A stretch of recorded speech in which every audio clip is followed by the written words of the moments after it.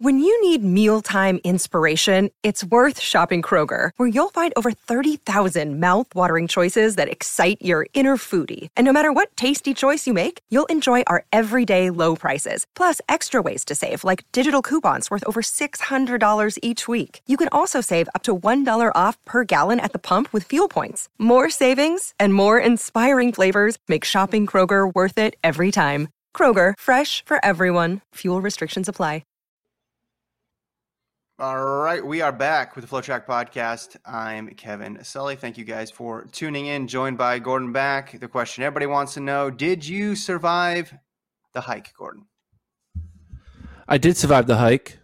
The bigger hike though is going to had to be pushed to today because we messed up our schedules. So it was just a normal hike. But the hike down, I went down 2,000 meters in 90 minutes, and I went up 2,000 meters in, not meters, feet, 2,000 feet in 90 minutes. And I went up 2,000 feet in like 82 minutes. So a negative split the uphill. So that's pretty good. A negative split the uphill.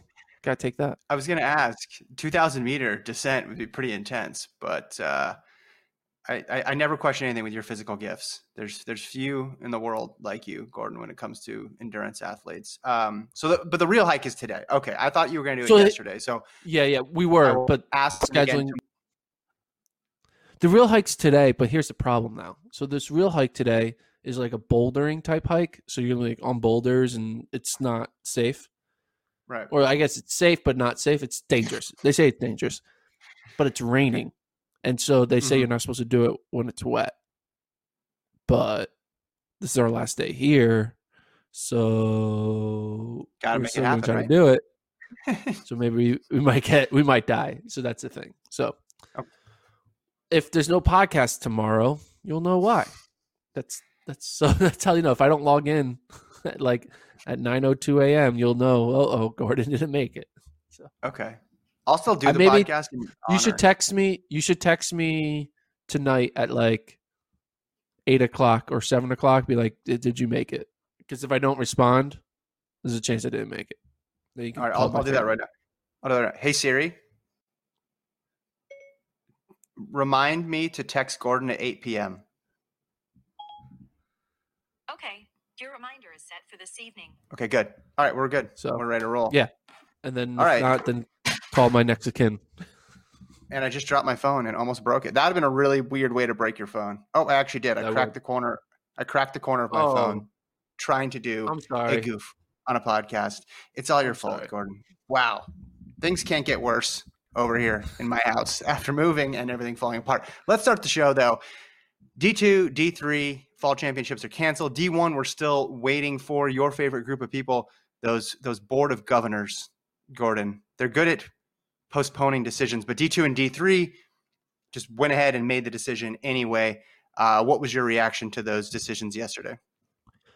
I mean, it makes sense. The D2 and D3 are not, there's no reward to the risk, right? There is reward in D1, the money, but there's no reward in the D2, D3. So when you compare reward risk factor, it's just all risk. So might as well just not take the risk if there's no reward on the other side. And I know the reward technically is, these student athletes, the experience they have. I mean, I'm a D3 athlete, so I would be furious if my season got canceled. However, I wouldn't be that furious because I was an 800, 400 meter runner. So cross country getting canceled, it's kind of like, oh, phew.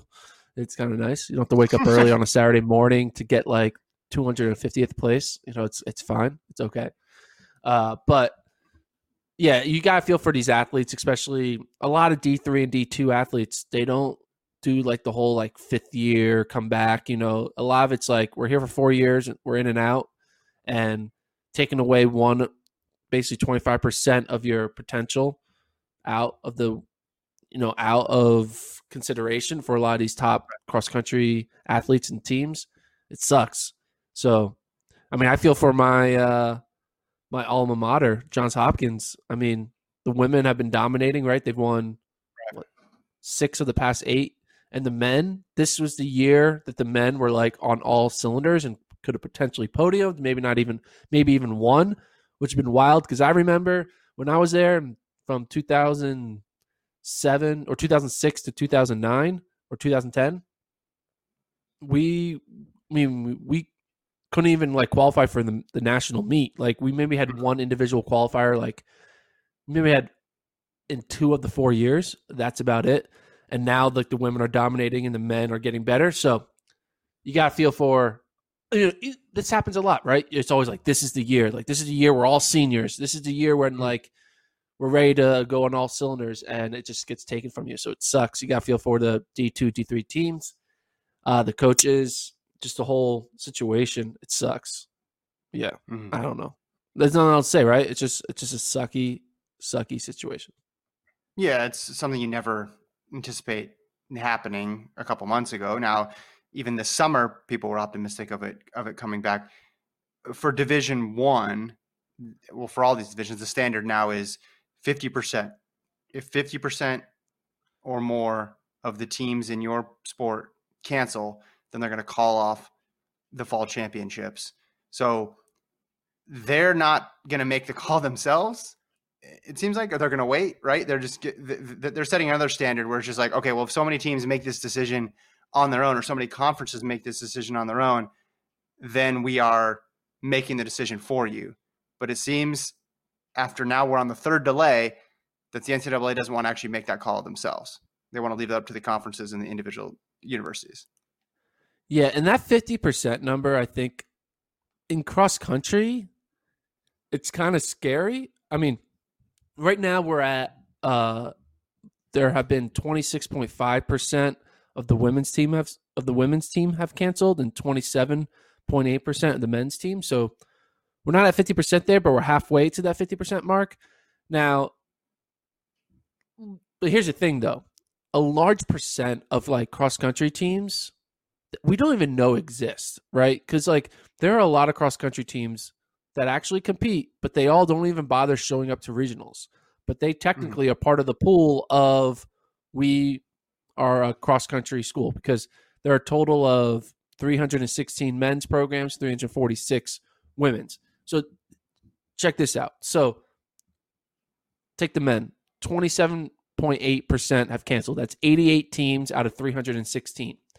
However, of the top 100 teams, like, so if you would take just like, hey, we are a top 100 program based on where they finished at the regional last year and at nationals, only 16% of the top 100 teams canceled. So 27% of all teams canceled, but only 16% of the top 100 teams. And really only like, what is it? Only 2 of the top 30 teams have canceled, right? Which is Iona and Harvard. So there could be a situation where all the bottom teams, like all the teams from the SWAC and the MEAC and the Southland Conference and the Ohio Valley Conference, not talking about Eastern Kentucky and well, all those ones in the Northeast that you've talked about too, right? All the ones in the all the remaining ones that haven't canceled yet. There's still some in the Northeast up there, right? They could cancel. Yeah. So like, it's just like, if we could still have a good cross country season if like all the best teams are still there, but we could have all these bad teams canceling that can then prevent the good teams from being able to compete, which I could see happening because we're at 27%, we're only 23% away, maybe actually 22% away because it's basically 28% now. So it is going to be interesting. What were we going to say?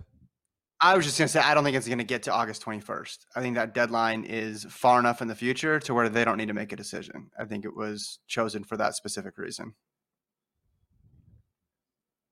Oh, so you think that the conferences are going to pull out, then causing it to get canceled? Yeah, because look, by August 21st, a lot of kids are going to, classes need to start, right? People coming into dorm, like they're going to need to make decisions for planning purposes, let alone from a training perspective and meet planning perspective. If you're a cross country program, they're not going to want to wait that long, right? This has gone on long enough. I feel like you heard people say, when are they going to need to make a decision about football for them to have a season? I think beginning of July at the absolute latest. Now we're in the beginning of August, and they're saying not the end of August. I think that the whole strategy here is for them not to make the decision. Again, I go back to the winter season and indoors. They waited, and it wasn't until literally teams are walking out the Albuquerque Convention Center, leaving the venue, that they then decide, winter championships are canceled, when basically no teams were left. So I think they're going to wait until everybody makes a decision for them. I think that's what this signaled to me when they say August 21st, when they say things like 50%, when they say things like we're still going to honor scholarships, that's still giving a way for them to allow athletes to maintain their status at the school, even if there aren't any sports. All those things, I think, lead me to believe that we're going to have a resolution before August 21st, but it's not going to come from up top. So I'm going to do some quick math here. Okay, good. I'll try to break my phone some more while I do that. I'll go open the calculator plus app. 130 is. Oh, okay. So we have so I think the reason why they did that 50%. I mean, so the idea of like how we float around with like a Power 5 only championship work, right? There are not enough Power 5 teams to make up more than 50% of the total, right? And right. If a bunch, like I looked at the numbers, if a bunch more of, even if you take Power 5 plus Group of 5, so like Power 5 plus like Mountain West plus AAC plus whatever, it still won't. It would still not cross the 50% threshold. So meaning, if, like I said, the Atlantic Suns, the Big Souths, the Big Wests, the Conference USAs, the Horizon Conference, if they all decide to scrap it, cross country is going to get scrapped itself because they won't be able to hit that 50% threshold. So keeping track of that number up until August 21st will be key. Like I said, we're at 26% for women, 27% for men. It would be wild. What if like only one gender gets it, right? It's like the women are just under 50% and the men are just over 50%. That'd be wild. That's the chaos I want, right? Didn't with this decision, didn't the NCAA essentially say you can't have Power 5 only championships? They're not going to endorse them. I mean, you could do them and call them something else, but they are not going to endorse them because that would be fewer than 50% of the teams, right? Like, they basically subtweeted Power 5. Yeah, I mean, you could but here's the thing. Here's the thing, though. What if only 40% cancel, right? Only 40% cancel, but then the Power 5 decides to do their own championship. Is that allowed? Because technically, the other ones didn't cancel. They just didn't get invited to this championship that they've created. Isn't that, in a way, what would they do then? Would they say this is the NCAA championships? This is the Power 5 championships? I just don't.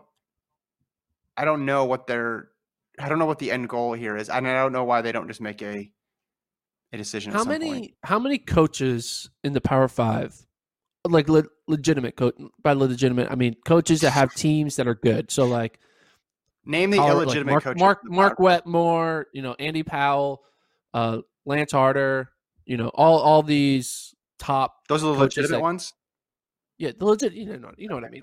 I'm saying Power 5 coaches. Power 5 coaches where they have teams that are good that can be top 10. Yes. I understand. How do you think they would feel about competing in a championship without NAU and BYU there, or New Mexico? They know they would be like, this isn't real. Right. Yes, but I think if the option was that or nothing this year, I think they would say, well, let's compete. Let's just go out there, compete. We'll run some meets. We'll see how it goes. And then we'll cross our fingers and hope that we can do indoor or we can do outdoor or we can do next year's cross country season. I think they would still do it. I don't know what they would call it. And I don't know how they would feel about winning in that type of setting. The meet would still be good. Though, BYU and NAU would dominate for the next 5 years because they would just redshirt everyone and be like, boom, we're back for an extra year. That's what would happen. Yeah. BYU, you know what they should do? This is what, if that does happen, you need Ed Eyestone and Mike Smith to put together their own dual meet. And if there's going to be a Power 5 championship, they're going to be like, well, we're going to do the who actually would have won championship and just have a dual meet between BYU and NAU and have it the same day as the Power 5 championship and just see who would. That would be great. And they'll be like, loser of this dual meet would have got second at NCAAs is what they'll say. That's what they should do. Would New Mexico get invited? Could you do like a women's race too? Yeah. But who would New Mexico face? Who's like a? I mean, I guess BYU. BYU and NAU, and NAU are good. They're still good. Yeah. So just make it a try meet. Make it a try meet. Boom. Yeah. Oh. Invite Portland too. That'll be fun. Rob Connors entered live the chat. on Flow. Live on Flow. This is great. We're doing it. This is gonna be great. We'll have a whole little trophy, like the the People's non-power Champ. five. We'll call them the People's Champ. Yeah. The powerless five. I'm here for it. I mean, we got some response to the discussion about if a Power 5 championship is a Power 5 championship. Someone put up, well, it'd still be a great meet, right? Because Arkansas is good, Stanford's good, Washington, et cetera, et cetera, et cetera. And a lot of times Power 5. Yeah, and I'm not disputing that it would be a good meet. I'm just saying, given the current construct of how NCAA cross country is right now, it would not be a true champion because of the teams that we just mentioned. That's all I'm saying. Would I tune into the meet? Sure. Would I be interested in the results? Absolutely.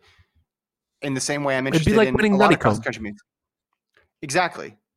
I would tune into it the way I tune into other cross country meets where not everybody in the NCAA is present. And maybe if this was a different decade where there weren't so many prominent non-Power 5 teams, it would be different. And I'd say, yeah, you know what? That meet did have the top 10 teams. But in no way, shape, or form would that be the case in 2020. We know enough about the 2020 teams to know that non-Power 5 teams would perform very well. Did you drop your phone now too? What's going on down there? You don't want to know. It's fine. Okay. Did you get a text? Users don't need to know. No, I didn't get a text. No. It has nothing to do with technology. It's fine. Okay. It has to do with my knee, so it's fine. It's fine. Uh-oh. Did you tear your meniscus while podcasting? Okay. So I tell you though, hiking the number my knees and hiking is not good. It's not good for my knees. Well, don't, because you went down 2,000 feet. So that's here's the thing. When you get old, the downhills really start to wreak havoc on you. You got to avoid the downhills. That's my advice. Which means you kind of got to either avoid the uphills or get airlifted down. One of the two. All right. 50% is what you're saying. Keep an eye on 50% between now and August 21st. I think we're going to see something between today and tomorrow. We're going to see another move here. And I don't think it's going to be necessarily all the way to Division I canceling non-football fall championships, but we could maybe see another UConn type move where an FBS team decides not to do any sports at all for the duration of the year. I think that's what. No one wants to say it though, but like UConn pulled out because they had no one to play against because they were an independent school. So, like, I know that's like a big deal. Oh, first FBS school to pull out. And it's like, well, they pulled out because they weren't invited in a weird way. You know what I mean? Like if all the schools are conference only and they didn't really have anyone to play, it kind of it was just like a loss. It's like, all right, why are we even doing this? I think that was a bigger reason why they pulled out than health. I mean, health is always a factor, but the press release is going to say health, but internally it's like, we have no one to play. Well, don't you think they could have scheduled people? Like all these other teams that have holes in their schedule, don't they? Yeah, they have holes in their schedule, but all their holes in their schedule are probably in the same 3-week period. Yeah, I think they could have made it. I think they could have made it work if they wanted to, but I think what you mentioned earlier is true. It comes back to just a cost-benefit analysis of it, and they ultimately weighed it and said it wasn't worth it. Yeah. Because they're probably like, we could have a schedule of Alabama, Clemson, Texas, Penn State, Ohio State, just play all the big teams because they all need that money. Extra. Go 0-10, but then make like $10 million. BYU's an independent, and I know right as of now, Alabama has scheduled them or wants to schedule them, if they're allowed to. But BYU's in a tough spot. Notre Dame got adopted by the ACC, but Notre Dame is a bit more prominent in football than UConn. Yeah. And sorry. No, keep going. So tell me more D2, about D3 can't. No. Well, do you have it? I feel like, again, Twilight Zone, man. I feel like we talk about this all the time. At least we have some definite in the D2, D3 landscape getting canceled. One thing I noticed, though, kind of going under the radar is a lot of these conferences have kind of like laid out their protocol rules for how they're going to deal with COVID, and it does not seem like it's going like it just doesn't seem like your top 7 are going to stay your top 7, and that like there's so many opportunities for your top 7 to not be your top 7 with like the testing needs, and like you need to have like two negative tests before every away game. And it's like, well, cross country's like, all right, you gotta have 2. It's just like it's not gonna. Yeah, I just don't see it working. I think there's gonna be like, if you show any signs of symptoms. Are you talking about rules put in place by the conference or by the conferences? NCAA? Like I looked up ACC's rules, and I just couldn't see a cross country team being able to pass all that in a cross country season. Yeah, like it's more designed for like a football season. Yeah. Oh, yeah. Well, and that's the other way this gets canceled without someone having directly saying it is canceled. You put in these rules and regulations that are really difficult to follow, and then a school says, "Listen, I don't think we can follow these in a financially responsible manner, or I don't think we could follow these just in a logistics from a logistics perspective." One other point I want to make on D2, D3, in both of the releases, they mentioned they explored the option of spring, but they determined that was not possible to go ahead, because I know we heard about that before with the shifting potentially the football season to the spring and the fall sports to the spring. We spent time on this podcast talking about indoors being at the same time, or cross country being at the same time as indoors, or cross country being at the same time as outdoors in the spring. But at least for D2 and D3, they ran the numbers and decided that was not worth it. And I think part of it is because they said in one of the releases, they essentially said, well, but they got their championship last year and winter and spring didn't. So we're really working hard to make sure winter and spring get their championship. So the priority, okay, if you got screwed over last year, we want to make sure you get one championship. And if you had yours last year, you got the short straw this time. But I thought it was interesting that they said that they looked at spring and it was a no-go. Yeah. Do you think I just don't see how we're going to be in any different environment in January. Like we're not. Like just because that's a legitimate fear. Just because the last number of the year goes from a 0 to a 1 doesn't mean the virus disappears.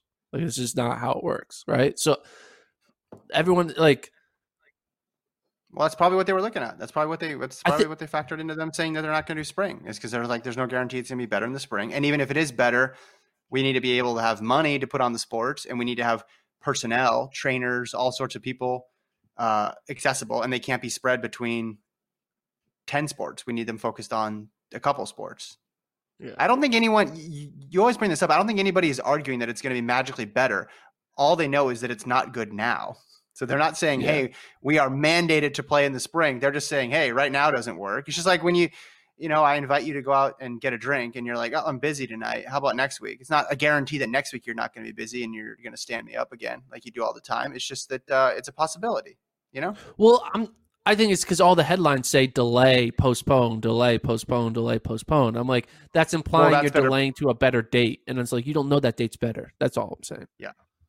Well, and that's PR, right? That's with all these major road races and stuff, right? It's been postponed to 2021. No, you canceled it, right? Starting with the very first one. Remember World Indoors?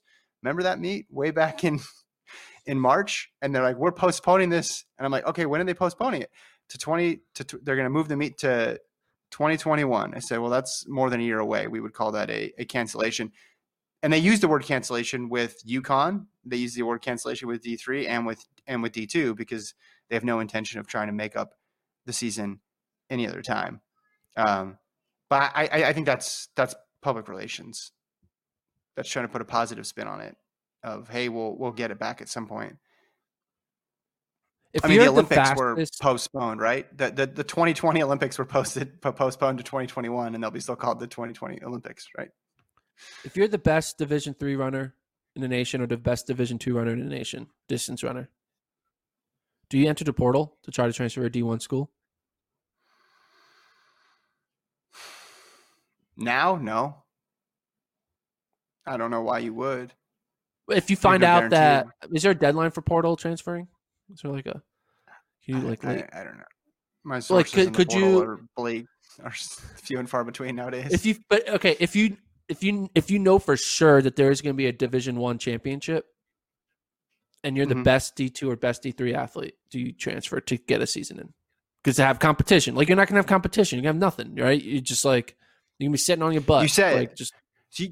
You said if you're guaranteed a season with D1, yeah, but what? You're not guaranteed a season with D1 though. That's well, if you Power 5, you might be guaranteed, right? Because you're like, hey, they're gonna do it no matter what, right? I think you just train. If you're a senior, you're training really hard, and if you're really really good, you're trying to get a contract. That's the end goal here, right? Anyway, and you can luckily distance running at least, and even sprinting, you can do a lot of that on your own. You can enter meets when they're available. I just upending your whole life to move to maybe get one season. That seems stiff. Plus, if you're at a school like Johns Hopkins, I mean, nothing replaces that degree. You could end up as a content person on FloTrack with a Johns Hopkins degree for several years. I'm really marketing that degree well. My life choices. You know what would be kind of cool? Maybe we should do this. We need to find out. We need to take the top 7 D2 runners and D3 runners each and give them invites to create an all-star D2 and all-star D3 team and a race in the Power 5 championship. Wouldn't that be fun? I thought you would say take top 7 D2, D3 runners, put them in a house, turn on the cameras, and things would get real. And stop being polite. Yeah, as narrated by Lincoln Shrike. I feel it's weird. Cool. Yeah, we should say we should have done it at the beginning. How do you think a D2 All-Star team and a D3 All-Star team would do in a Power 5 only championship? Would they finish top 10? A D2 All-Star team? Would they finish D2 All-Star team would definitely finish top 10 for sure. Yeah. Of course. D3 would probably be. See, you need Lincoln on right now. And speaking of Lincoln, by the way, congrats to him and his family, birth of their it's official child. Yeah, yesterday. Boy congrats or girl? To Lincoln. Health and happiness. He had a child the day they He had a child the day they canceled D3 and D2 sports. Yeah, that's why I thought it was crazy. Like it was a weird. I texted him to our group chat. Sorry, Lincoln, and I don't know if he meant. It was kind of bad timing on my part. I was like, sorry, like you had a kid. Sorry. No. Okay, so he hold on. He texted me on. Hold up. He texted me. Okay, yesterday he texted me that the baby was born last night. So that would have been 2 days ago. So the baby was born on the 4th, the evening of the 4th. And I texted a random I'm sorry to the group chat yesterday. So that's a full day later. I think I'm in the clear, right? I think it was clear what I was talking about. He's the D2, D3 guy. That's why I did it. If those of you who don't understand my terrible sense of timing. And I was a little bit confused. I thought it was like, did something happen? I was a little bit confused. You didn't immediately go to FloTrack and realize that I was talking about No, I was on a mountain. I was on a mountain. There's like six people in the world who know more about D2 and D3 than Lincoln. So that's why I said, I'm sorry, man. Like that sucks. Like that was a beat he was on and covering. But also, he'll always remember the day. Yes, exactly. You know how people remember the day music died? He's going to remember the day D2, D3 died. It's the day after the birth of his daughter. It's a girl, right? August 4th, August 5th. So Ollie Shrike, welcome to the world. On the topic of Ollies, though, Oliver Hoare announced yesterday he signed with On Running, training with Look at that transition. Joe Klecker in Colorado. I'm a professional. When I'm not dropping expensive electronics, I'm pretty good at this. We saw them run 356 and 358 miles. That is Hoare and Klecker, respectively. But he's joining that group with Dathan Ritzenheim that is growing quickly. The interesting thing to me, Gordon, with this is just how big this group is starting, how bold this group is starting. A lot of the other groups that we've seen in the United States, it starts with 2 people, 3 people, and then they trickle up. This one is starting with a splash, a big investment, some big names from the NCAA, and obviously a very high-profile runner turned coach in his first full-time gig as a coach. And I'm interested to see how Ritz does as a coach, almost as much as I'm interested to see how these athletes progress, because they're all good. All these athletes that are in this group, obviously, Klecker, Hoare, we know how accomplished they are, but they're not sure things. They're not sure things as pros. So we're going to be able to judge his coaching acumen quite quickly here. Well, they're almost like they have blank resumes. I mean, because everything is thrown out once you hit the post collegiate world. I mean, yes, Oliver Hoare has some NCAA titles. Joe Klecker has some fast times and some All-American finishes, but are you going to take what?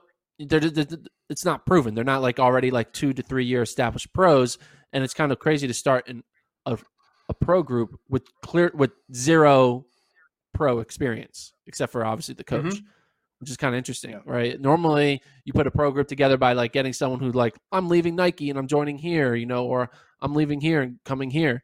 But to start it all with fresh college kids is kind of a unique direction, I would say.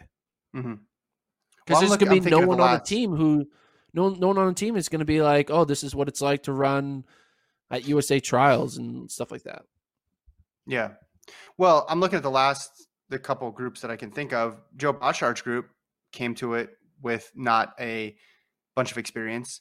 And then, of course, Danny Mackey, when he started Brooks Beast, his goal all along was to coach in college and applied to over 200 college coaching positions. He worked in, in sports science.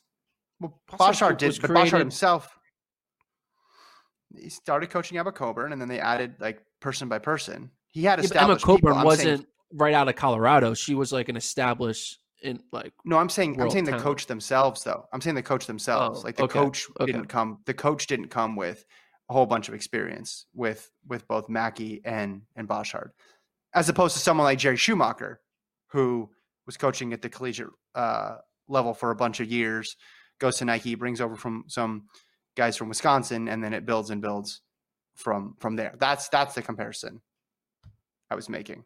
But you're right. The type of athlete is interesting too. They're all new pros. It's all fresh for everybody. Yeah. Where are they? Where are they training? Colorado? Yeah. Boulder. Hopefully there's enough tracks for them in the Bosch. Yeah, that's what I was saying. Like you got the Colorado Buffaloes. You have Jenny Simpson. You have the Boschard group. Now you have this group. Is there enough real estate for them? Are they be able? Is the town big enough for all three of them? In the 90s, Boulder was the place. That's like where you heard. That's kind of how Flagstaff is now in terms of people going to train, at least from the outside. Like that was the one city that I knew about growing up. And I was first getting into distance running and learning as much as I could about it. I was like, oh, there's this place called Boulder. It's like where all the fast people train, and people come from all over the world. And there's these training groups, and like the altitude makes you super fast. There was a mythology around it. And I think some of that drifted away when people moved away for a variety of reasons. I don't know why. I guess now it's making a bit of a comeback with all these groups being located there. The university being really good in distance running doesn't hurt, but yeah, Boulder's a place to be again. I want to know what the dynamic is going to be between Oliver Hoare of On Running with Morgan McDonald with the Bossard group, right? You have that dynamic. And then you have the dynamic of Joe Klecker On Running with Danny Jones, the Bossard group. It's like a little bit of we were teammates for 4 to 5 years, and now we're rivals. Not that they're real rivals, but it's kind of interesting that the two, like when you think of Wisconsin running the past like 4 years, it was, McDonald was the 5K guy, Hoare was the miler, and they were just like neck and neck with each other in workouts. They always go 1-2 in races, and now they're both in the same location, but two different groups. Kind of interesting. Yeah. And it's a little bit easier to make an Australian team, but not that much easier. They're still pretty good, like Stuart McSwain, McDonald, et cetera, et cetera. They got a lot of talent in Australia too. But Klecker's going to have a tough task trying to get on a team. I think almost the 10th out. Like if he moves to the 10, that might be better. Just because if Chalimo doesn't run the 10, there's a little bit more space there in the future. I think there's not a clear number one.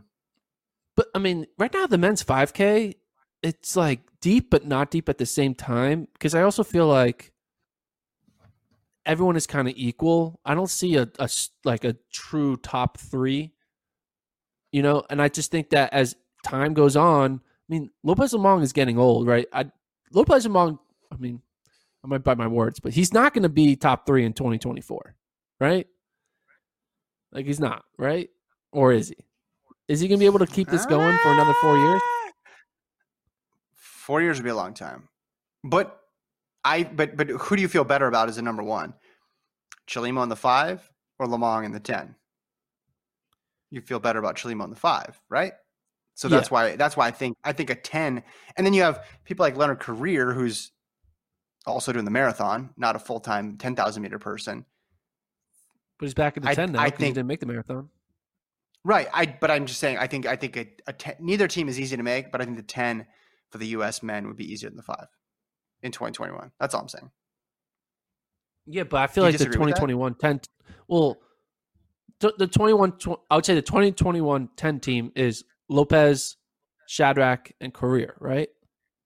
Those are your those would be the favorites. Those would be the favorites, yeah. But so that again, is that harder to crack than Lopez, Chelimo, Hassan Mead? Well, it's just the depth. It's just the depth. Yeah. Because then you got to think about like Jenkins, and then you have to think about Woody Kincaid and Fisher and McGordy, who've run 13:11 this summer. Ryan Hill, maybe he's got another run in him. There's more people there. I think in the 10, I think those 3 would be the favorite. But if anything happens to them, there's a bit of a drop off. I just think that 10 is always. I think the 10, yes, on World Championship years, but I feel like the 10 during Olympic years, everyone does it, right? Like Hassan Mead will probably do the 10, right? And then Ben Chu will probably do it. You saw what's his name did Lagat did it. Eric Jenkins, Jenkins will do the 10. Like they're all going to do the 10. Like everyone's going to be like, we need 2 shots at it, right? So yeah. They're all going to do it, and then they realize they're in 5th place with 2 laps to go and can't catch, and they drop out, right? So that's what they all did, right? They all dropped out because of the heat. Oh man, that was the wildest race. That was like one of the wildest track races I've ever seen. That was so weird. Everybody jumping out. Hassan Mead took off his, I think it was either his sunglasses or his hat, threw him on the ground right in front of the main grandstand. I was like, what in the world is going on right now? You could not tell. It was like a high school race because there was so much lapping going on and everybody was at all places on the track. It was, it was a hot mess. And the fact that Lagat came back from that and then qualified at the end of the meet was remarkable because I was like, okay, this is it. He's done. He may not even show up for the 5,000, and he freaking came back and won it. That was just sensational. Yes, you're right. I guess there's no point in arguing this or debating it because everybody's probably if you're going to run the 5, you're going to run the 10, right? For the most part. Yeah. There's no reason why you wouldn't do it. Double your chances, with the exception, I think, of someone like Chelimo who would go in, or Kincaid who would go in confident that they could make the 5,000 meter team. Here's a thought on Running's investment, right? They are a Swiss company, so I always think, I mean, maybe this is American bias, but like Bowerman Track Club, it's like it's mainly Americans, but like the foundation is based around like basically what I'm trying to say is like American distance running is maybe more easier to sell and sexier than one-off international athletes. Would you disagree or agree, right? Because as good as someone like a Maury McDonald is or Mohamed is, if an American does what they do, it gets bigger headlines. You know what I mean? That makes sense? Well, yeah. I think it's about visibility though. Also, like when Shelby and Mo ran both great times, I feel like people were more drawn to Shelby's mark than Mo's mark, even though you could maybe say Mo's mark would be better. You're talking about in the United States? Yeah, or in the United States. United States. There's a couple things to factor in, right? Yeah, we're looking at it from the U.S. perspective. Maybe they're trying to capture a different audience or a larger audience where, having someone be the best in the world. mean, people were pretty into. I think if you're good enough, it doesn't matter because people were pretty into what Mo Farah was doing when it came to NOP. Yeah, even though he or was Safan British. Hassan. Yeah, yeah. 2, I think that the second most high profile meet in the year is the Olympic trials in the United States. So you want the visibility of them there, and also that's when you can still wear your brand. You know, once you go to the Olympics, you're in the Nike kit. So having somebody competing in the Olympic trials wearing that gear is valuable to a company. And international athletes obviously aren't running in that meet. They're running in their biggest, probably a chance to get on TV would be pre-classic before the Olympics. That would be the biggest event. I'm not counting road races for this. But the pre-classic, that pales in comparison in terms of interest to the Olympic trials. So that I think that's what when you're investing in an athlete in an Olympic cycle, like you're probably honing in on a couple key meets. And in the United States, one of those meets would be the trials. Yeah, but like if Mohamed starts winning gold medals, if like Ahmed or whatever starts winning gold medals, or Joe Klecker, or not Joe Klecker, if Oliver Hoare starts winning gold medals, I don't think it matters. Doesn't matter. Yeah. Because then but the question is, like, not everyone's going to win gold medals, though, right? Like, most of the athletes you sponsor aren't going to go on to be all-time greats. Like, most athletes' careers at best are going to be like, hey, you made 2 to 3 world teams, and you might have got one bronze, but the rest of them you're getting like 5th to 12th, whatever. That's like a great career. So, I just think, I think it is a struggle that a lot of the international athletes have to do because they're raised into the U.S. NCAA system, so they kind of get a little bit of notoriety. Notoriety? No, oh my God. Notoriety. You know what I'm trying to say. Notoriety. Okay. I'm not even going to say it. In the U.S., so like Americans start knowing who Oliver Hoare is. They know who Edward Cheserek is. They know who Morgan McDonald is or Pat Tiernan. But then I feel like once they cross into the pro world, their fame kind of dwindles a bit because people are more keeping track of who's the best 3 Americans in the event that they compete in.